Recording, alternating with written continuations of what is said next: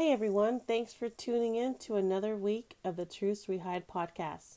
Today's guest is Jillian Ganci. She is an artist, wife, and mother of three. Having been a military spouse for 13 years, she has had to adjust her own career path many times. Like many military spouses, cultivating new skills and adapting to a new job or career is par for the course.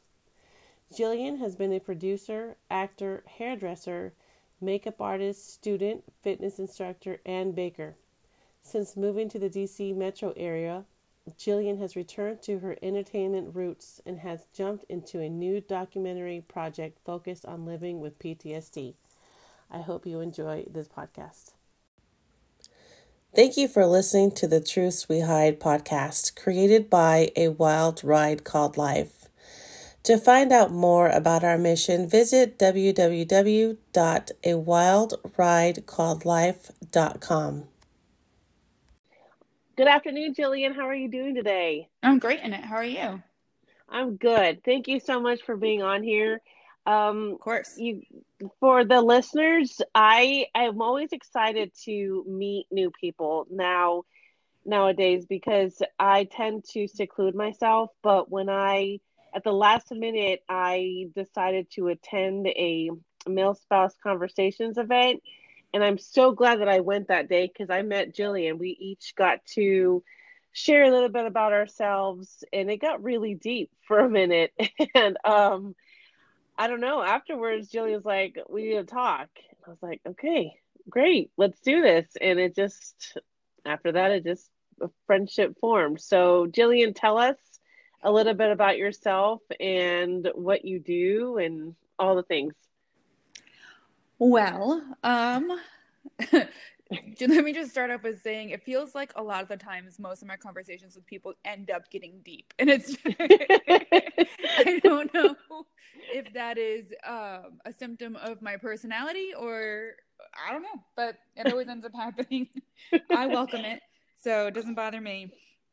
But about me, I am a military spouse, of course. My husband's in the Navy. I have 3 kids. We have lived all over the place. Well, I guess I shouldn't say that. We've lived all over the place in this country. We have yet to live abroad. I am a Jill of all trades. I am a hairdresser, a makeup artist. I was an actor at one point. I was a model at one point. I'm a baker. I had my own business as a baker. And so now I'm not doing like any of that. Funny how that works out. Yeah, it's funny how life works out. Now I am currently a producer on a documentary called Claire Voyage, working title, and it's all about PTSD and the types of people who live with it. Wow. Okay. So some of those things I had no idea. We had met up to do a small little piece on Claire Voice that she spoke about, and she made these scones that were ridiculous. That I had 3 of. I had 3 of them. I easily could have eaten more, but I did not know. I didn't realize that you were a baker at one point, and that you. Oh my gosh! Yeah, I was a professional baker in Washington State. That's crazy. Did you have a little brick and mortar shop, or did you do it from the home? No. Okay. I wish I had the money to do a little brick and mortar, but I mean, you don't really get into baking for the money. Right. Kind of always in the red. So I did it out of my house, and it started off as a hobby, and I'm just good at it, and I'm creative. I can paint and draw.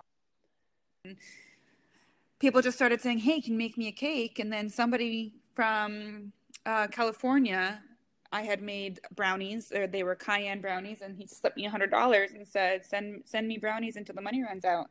And I was like, "Okay, guess I'm in business."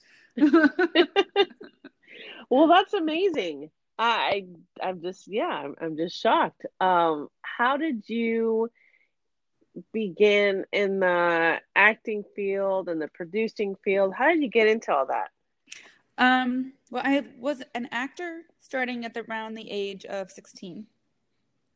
And I would do a lot of independent films or stage work. And I've always been somebody who felt it important to tell a story, to tell important stories. Now, of course, doing independent work, you don't tell important stories. You tell the story of a girl running through a woods from a serial killer. So, really wasn't what I thought it would be. I really honestly, I got into acting and modeling because I didn't think I was intelligent enough to do anything else. Oh my gosh. Yeah, I was in high school. I was a cheerleader, and I was a cut up in class. I didn't try very hard. I've always been very smart, but I didn't know that I was, because I wasn't putting in the effort. And when you aren't taught that when things become difficult is when you're learning. I think a lot of the times girls especially feel this way. In the beginning, they feel very smart, they feel very competent, and because things come easy to them. And then when you just reach a certain age, things start to become more difficult. And instead of thinking, okay, I need to try harder to learn this, it just becomes, okay, well, I guess I'm not as smart as I thought I was. So I fell back on a pretty face, essentially, and started working as an actor and a model, thinking that's really all I had to offer. And then I met my husband and moved from LA to Whidbey Island, Washington. And there is no real need for actors or models or hairdressers or makeup artists over maybe hairdressers, but that's kind of it. And so I went back to school. I went back to school to get my degree in political science, and found out how smart I really am in a psychology class. I took almost every psychology class that was offered. And no, not almost, all psychology classes that were offered in any college I went to. And I'll never forget the day that my instructor in one of the classes, in the beginning of the term, she takes notes on who each student is and makes little notes about like how to remember each student. Well, she wrote next to my name, the bright one. And I just thought, oh my God, nobody's ever, aside from my parents, who of course you don't take any real stock in what your parents say, stupidly, you should. I just always assumed I wasn't the bright one. And turns out, that she really validated me, and I started on a different path, and I abandoned acting and modeling and started really diving into academia, and felt a firmer sense of self that way. Tons of years later, like 11, 12 years later, a girl from my past from LA approaches me with this documentary idea. And I haven't been in the entertainment industry in a long, long, long, long time. And I have had people come to me in the past and say, hey, can you help me produce this? Or, hey, would you mind acting in this? Or something like that. And I always say no. This one I said yes to because it was finally a story that I know and I feel in my heart needs to be told. And I finally am able to be that storyteller and that bringer of light and understanding about people who are different than the typical population. Oh my goodness. I'm like, what? I don't even know what to say. Gosh, it is hard to.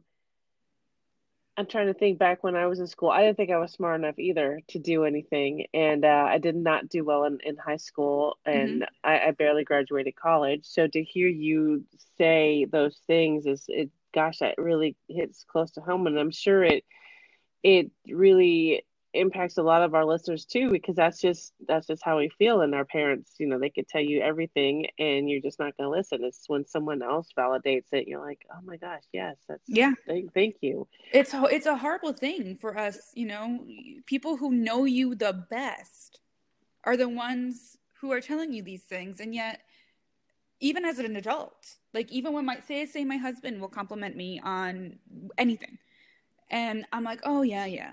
But if a stranger tells me, right? suddenly I'm like, oh my God, thank you. which Isn't that makes no strange? sense. Like, It doesn't. my husband knows me better than anybody, and yet I'll trust the opinion of a stranger walking down the street more than his, because Yeah. what, he's obligated to compliment me? No, he Right. genuinely feels that way. Right. It is so strange. And now we need to teach our own kids that we don't need to have validation from other people, that we need to Exactly. actually just feel good about ourselves. And yeah, By ourselves, it, exactly. Otherwise, it's you're constantly searching for that validation. And yes. that's where I was constantly searching for validation from strangers. That's why I became a model. That's why I became an actor, a hairdresser, and a makeup artist, because I needed validation. It was a very vain and insecure uh, journey, I guess, for me. And it took a long time to finally be able to say, be confident and not so insecure, and say, you know what, I am smart. And yeah, so, I didn't end up finishing my degree. I have 3 children. Kind of got in the way. But, Right. I, until you can tell yourself that you're beautiful, and or that you're intelligent, or that you're strong, or that you're brave, you're never going to be any of those things if somebody other than yourself and other than the people in your immediate circle have to tell you those things, because then it's just superficial. It's just a title. You don't own it. It's just something that you put on for a second as you get the compliment, and it's gone by the time you walk by. You are so right. I found something. I love when I scroll through any social media and I find something, a saying that speaks to me, I immediately screenshot it and I save it, Yeah. because it's like, oh my gosh, I needed to hear that today. And it brings me back to this one. Confidence is the ability to feel beautiful without needing someone to tell you. Yeah. And so I was like, wow, you're so right. Because even as adults, we have that problem sometimes. Oh, We just, absolutely. and I it mean, sucks. being mean to yourself is the easiest thing to do. It's Right. so easy. It's your fallback. It's like, oh well, I'm not good enough. Oh well, I'm not pretty enough. Oh well, I'm not smart enough. And it's so easy to do, which means it is a habit. It becomes a habit, and then you start to believe it. Right. And so I'm actually dealing with this right now with my oldest son. He has horrible negative self-talk, and it breaks my heart. You try to instill this confidence in your kids, and then to see him tear himself down is like, oh, it just guts me. Yeah. And I was that kid. I get it. And there's nothing I can say as his mom that will prove to him, and have him see himself through my eyes. It's not going to happen. Yeah. That's But what I keep trying.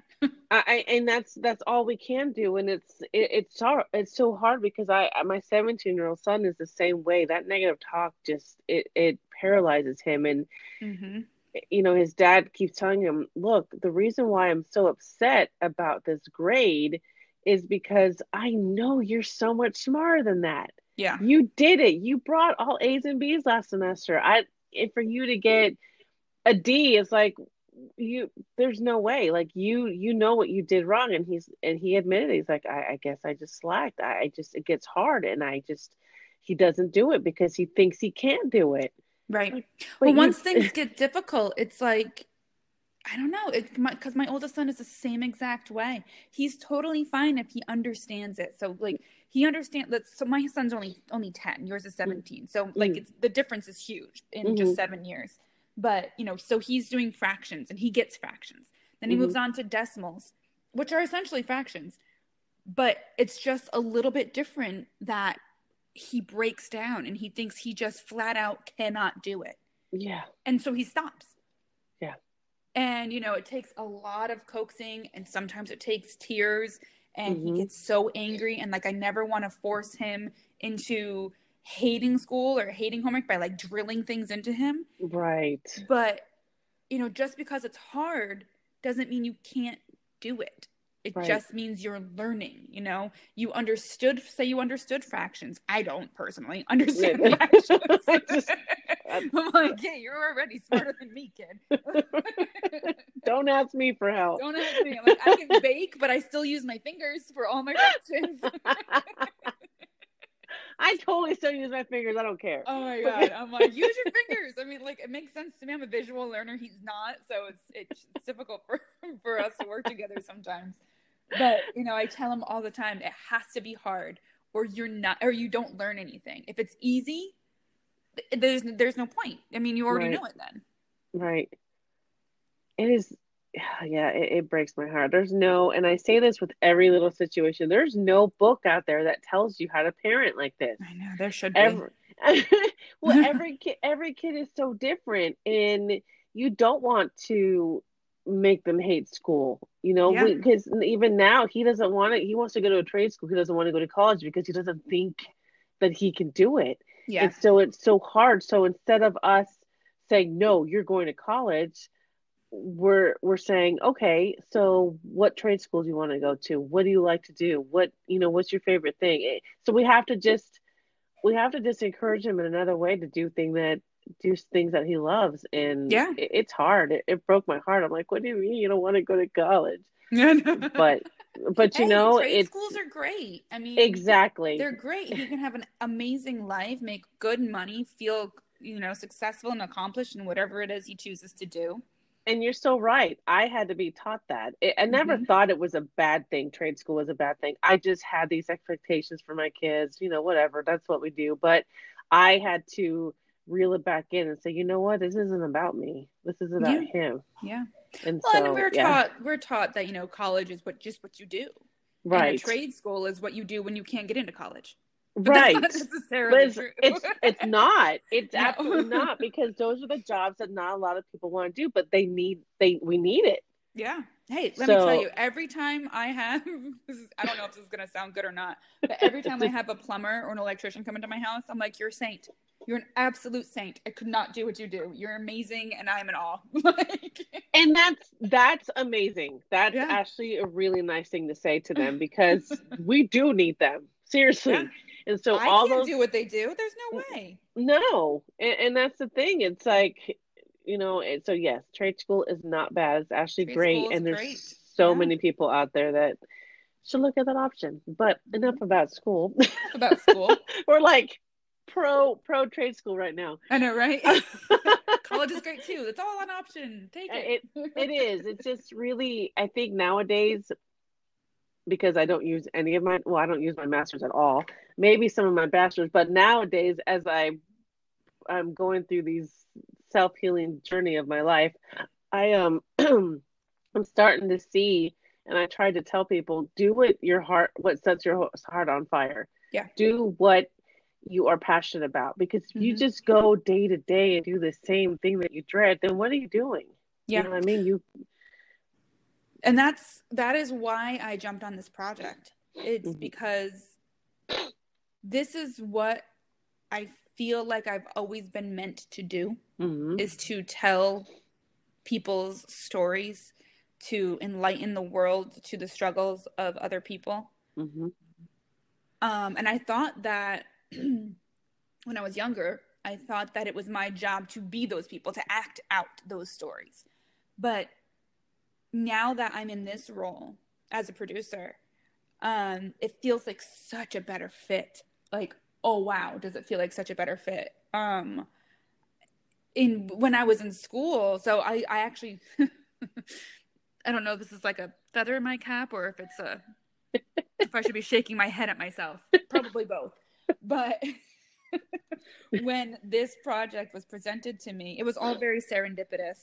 And she came to me, and I had gone back to school. I swear to God, I should have like a couple of doctorates by now. I've been on and off back in school constantly. And I was in another online college, and I just wasn't getting anything out of it. Like, I know politics, I know government, I know psychology, I know all these things, but excuse me. But I didn't feel like I was learning anything. Everything was too simple. Not that it was easy, but it was just too, it didn't feel like I was getting ready to prepare myself for a career in politics. It just felt like I had to take these bogus classes that, won't help me in the long run. And so when she came to me with this project, I was like already like, oh my God, I'm done with school. I cannot do this any longer. My kids need me. I'm 35. I can't just be like, one class at a time, trucking away at this stupid degree. And she came to me with this, and I thought, yep, this is what I'm going to do. And I dropped out. I withdrew from school, and I threw myself into this project. And I don't think I would have done that. Oh my goodness, excuse me. If everything didn't just fall into place so perfectly like the way it did. It was an amazing turn of events from when we lived in Washington to now. And it's like I met all of these important people, you, Annette, included.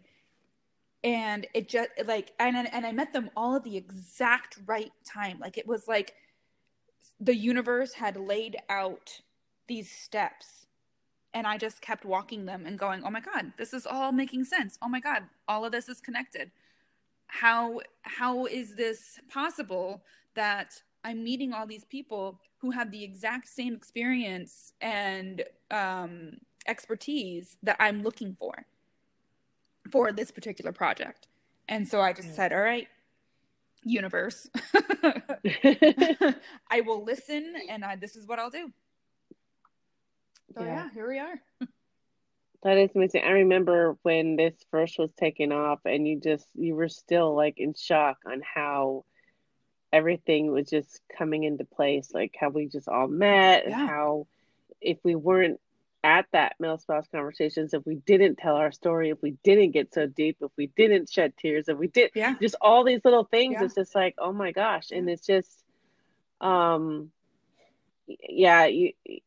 anybody listening, she's a natural. Like it's amazing to see her in her element, and to see her work, and to see the thoughts that go through her head, and just anything. It's like I just sit back and watch. Aw, that was really sweet. You tell me what to do, and I'll do it. You want me to move? You want me to walk? You want me to sneeze? Okay, just it's just I think.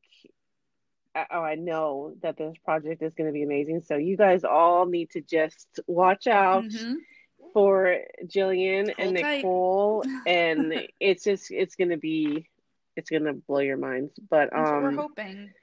I think it's going to make a huge impact, because there's not a lot of.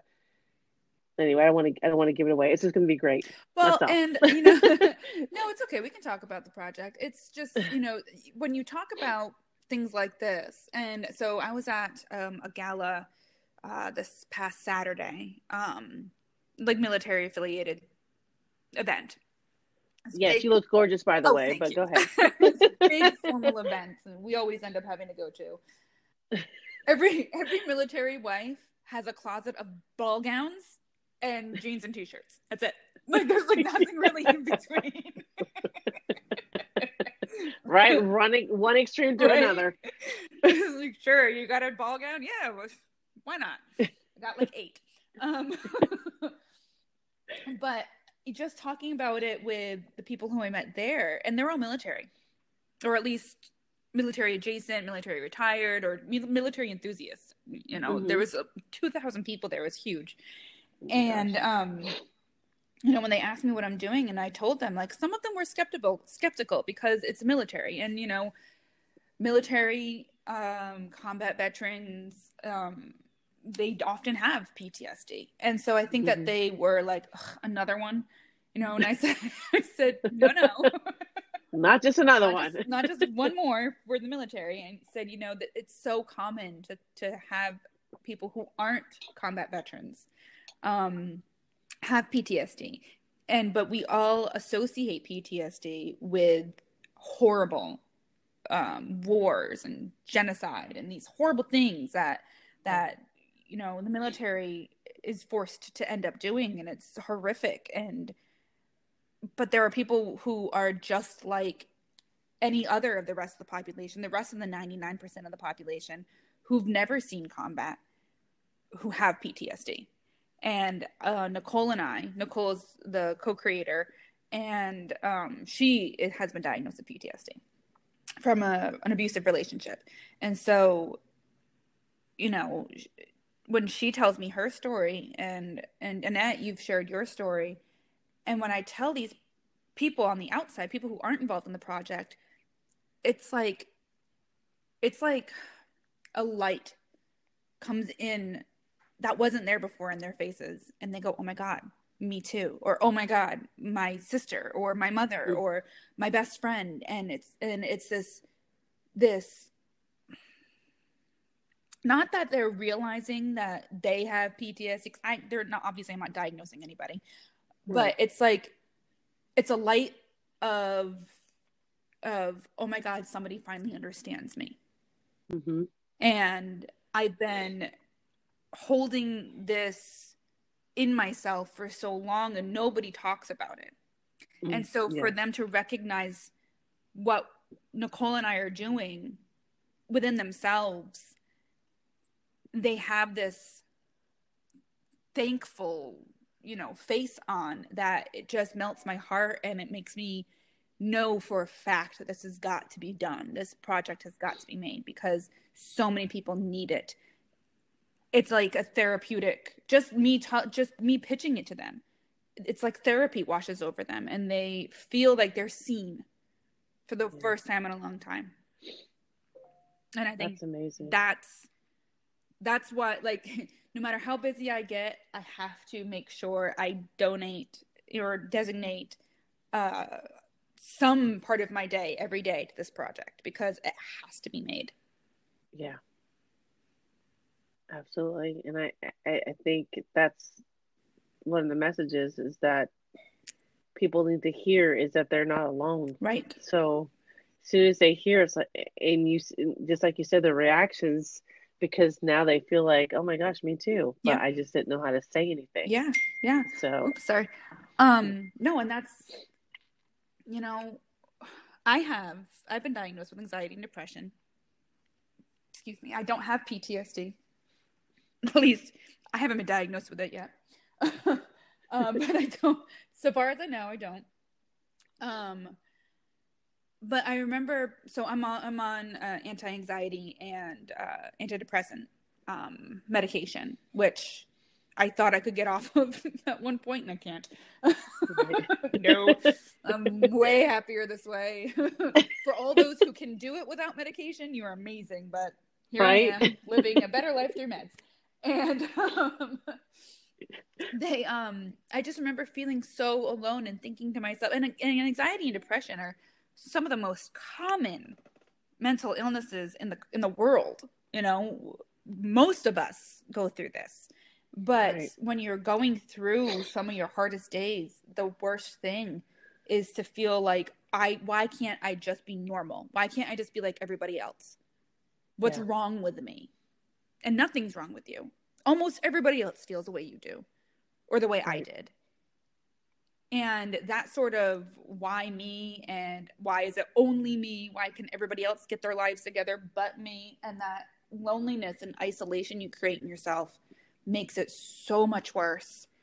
And it isn't, and that's why, when I started talking about my anxiety and depression, I remember my mother actually saying to me, you really share that sort of stuff like too much. You really shouldn't talk about it so much. And I'm like, nope, I'm going to continue to talk about it, because especially as my husband progressed in his career and he became more of a leader, he became skipper in the Navy, commander. And so some responsibility fell on me to the junior officers' spouses. And, I wanted them to know that it's okay to ask for help. It's okay to feel depressed. It's okay to feel anxiety. It's okay to feel like you can't do this, or that, it's too much, this military life. I wanted them to know that that's not an uncommon thing to feel.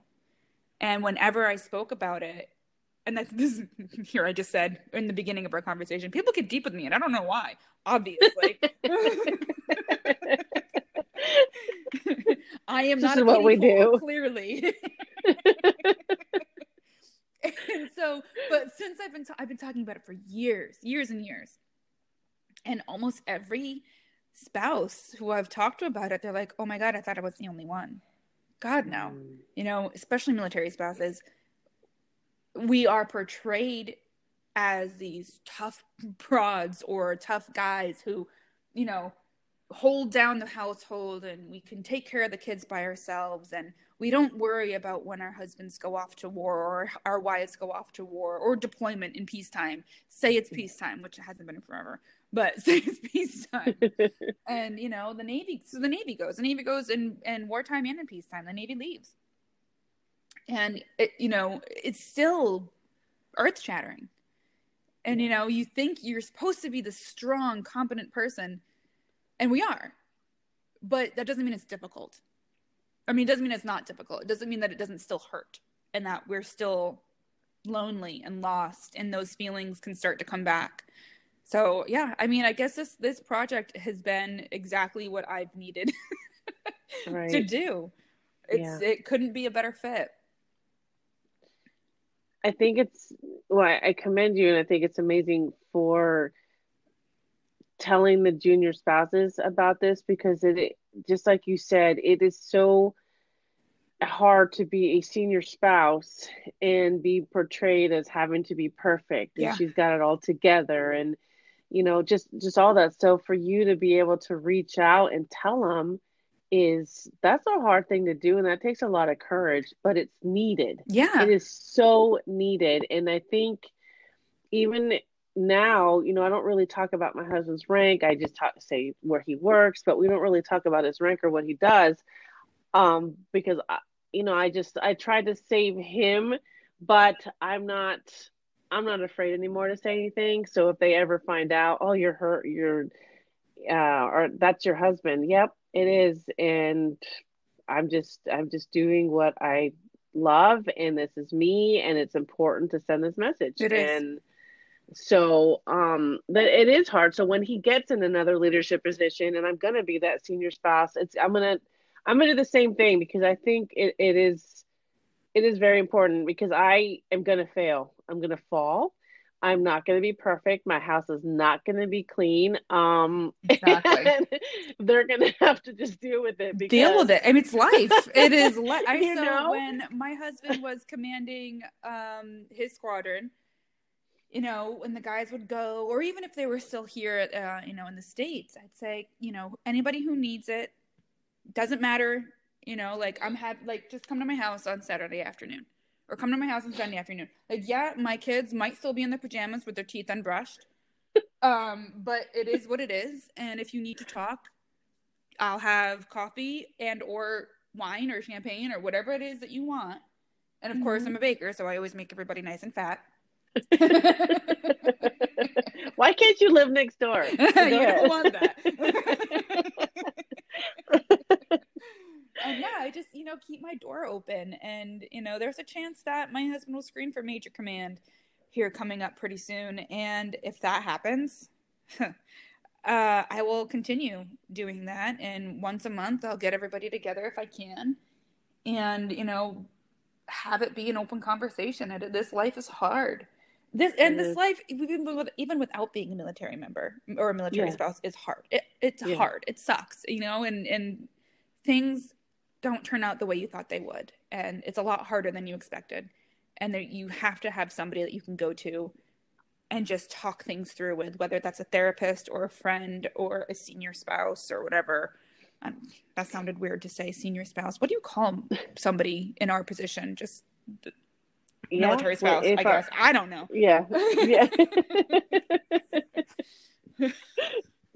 Like, my husband's accomplishments are not my own, but but yeah, I just think it's so important. And especially because, like, so when my husband was a junior officer, we call them cows in the Navy, the commanding officer wives, the cows that we had, or that I came up in the Navy with, grew up with, basically, They did seem perfect. They did seem like they had their life together. And, Mm, you know, I strived for that perfection when I was yeah. younger.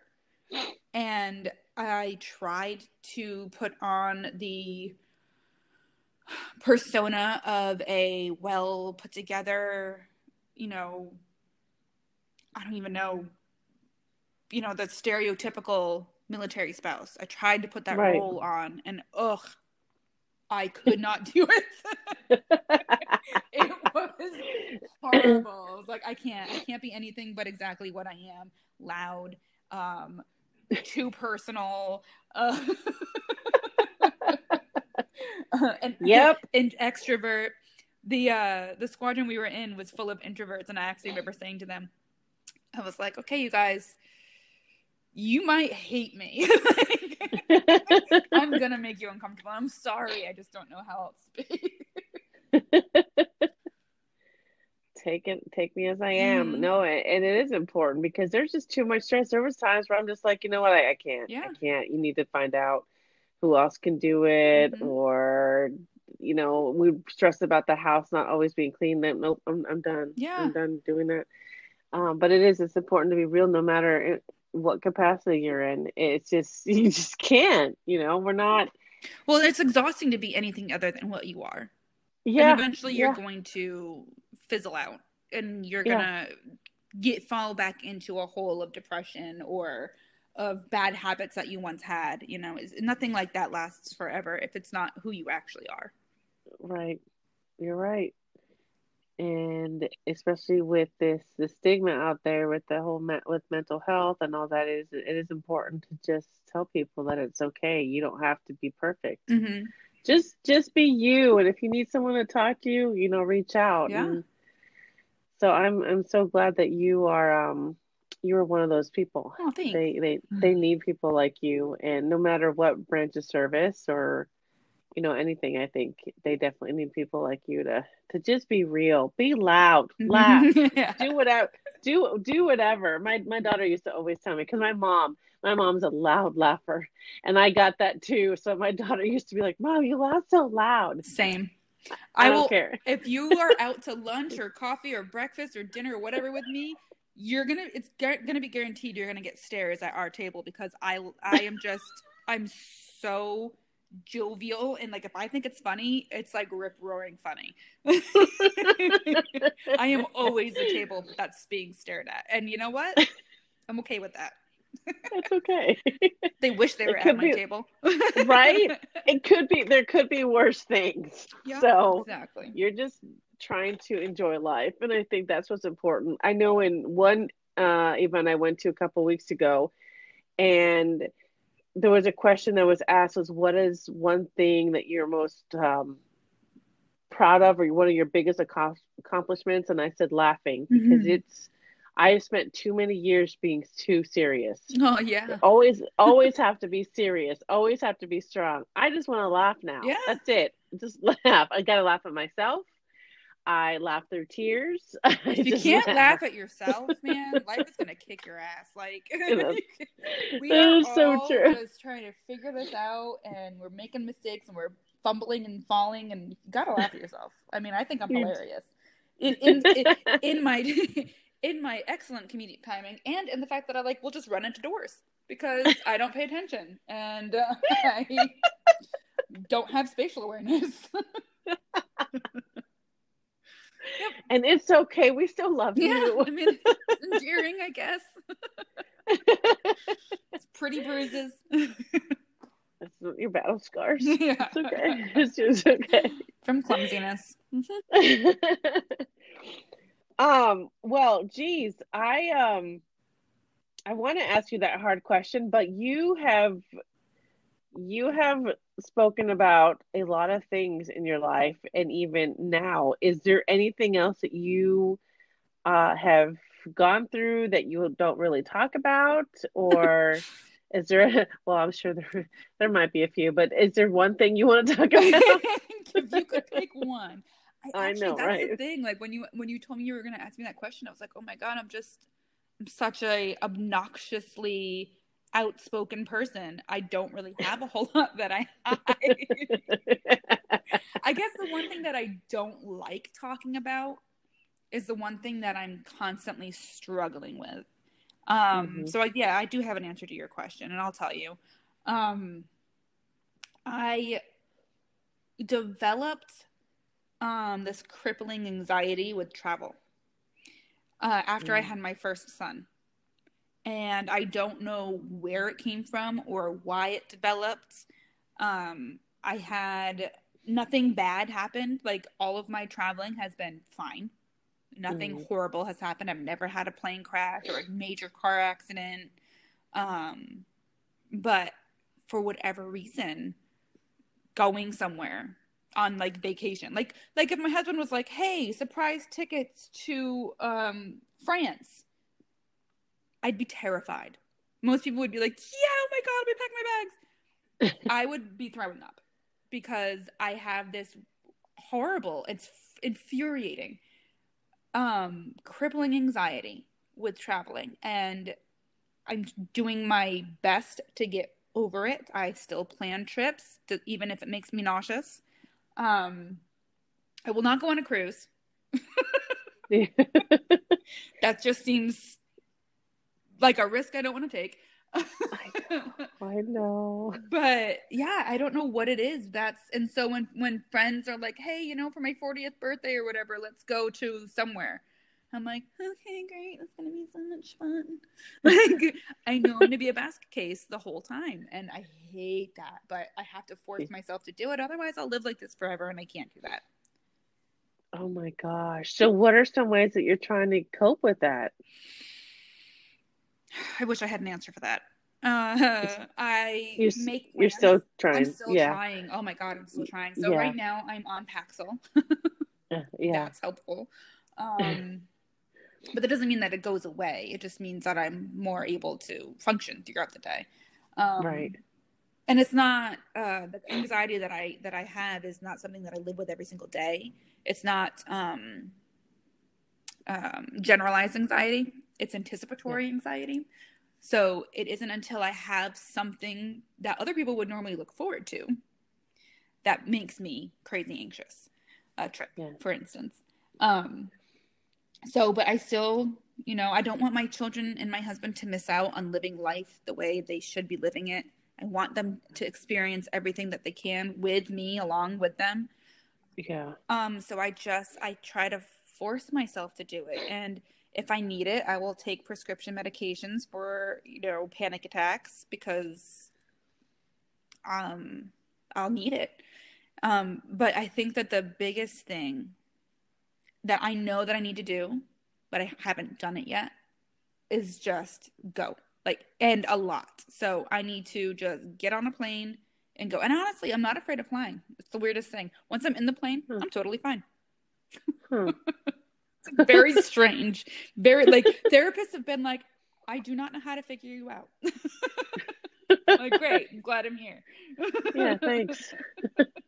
But I know, and I used to travel constantly. I mean, I used to live in LA, and I used to go from LA to Boston and to Seattle, like every, maybe 3 times a month, all the time, traveling everywhere. Wow. And then I had my first kid, and it was like, it was like I turned into this, shut in. I couldn't go Yeah. anywhere. And so I've been Huh. working with that for 11 years now. Wow. And I used to be quite the adventurous person, pretty spontaneous. Now, I just want that person back, and so I Right. have to work really hard to find her. I feel like I'm close, but it's gonna take, now is the time to get the really difficult work done. Just book a Yeah. trip and go to the airport Yeah. and go put me on the first flight to wherever. That's what I need to do.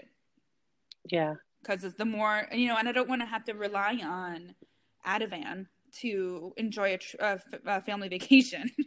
Right. That's Right. not any way to live for me. So I just have to go on as many trips as I can in order to retrain my brain.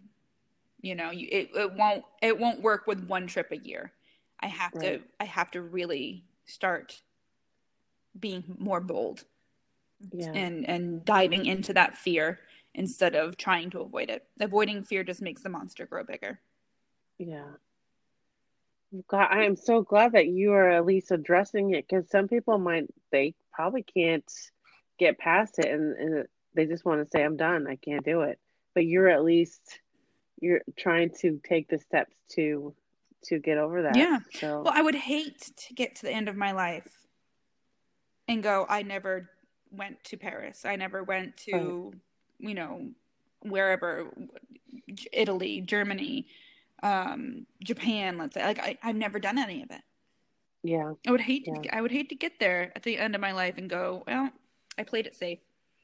right, At least I didn't have anxiety because I stayed home. yeah, And it might be a fine life for other people. And the idea of getting over it makes me nervous. You know, the idea of getting on a plane and going to Europe makes me nervous. Getting on a plane and going to freaking Boston right now makes me nervous. And I live in DC. It's an hour flight. Like, just get over it. And I get angry with myself for it. Like, really pissed off about myself for it. Because I don't recognize this person. This wasn't me forever, you know? I mean, I've always had anxiety. I've always been a kid, as a child I had anxiety, but I still did it. You know, I did things with fear, and now I don't. And I have to stop doing that. You can't be brave without fear. That's true. That's true.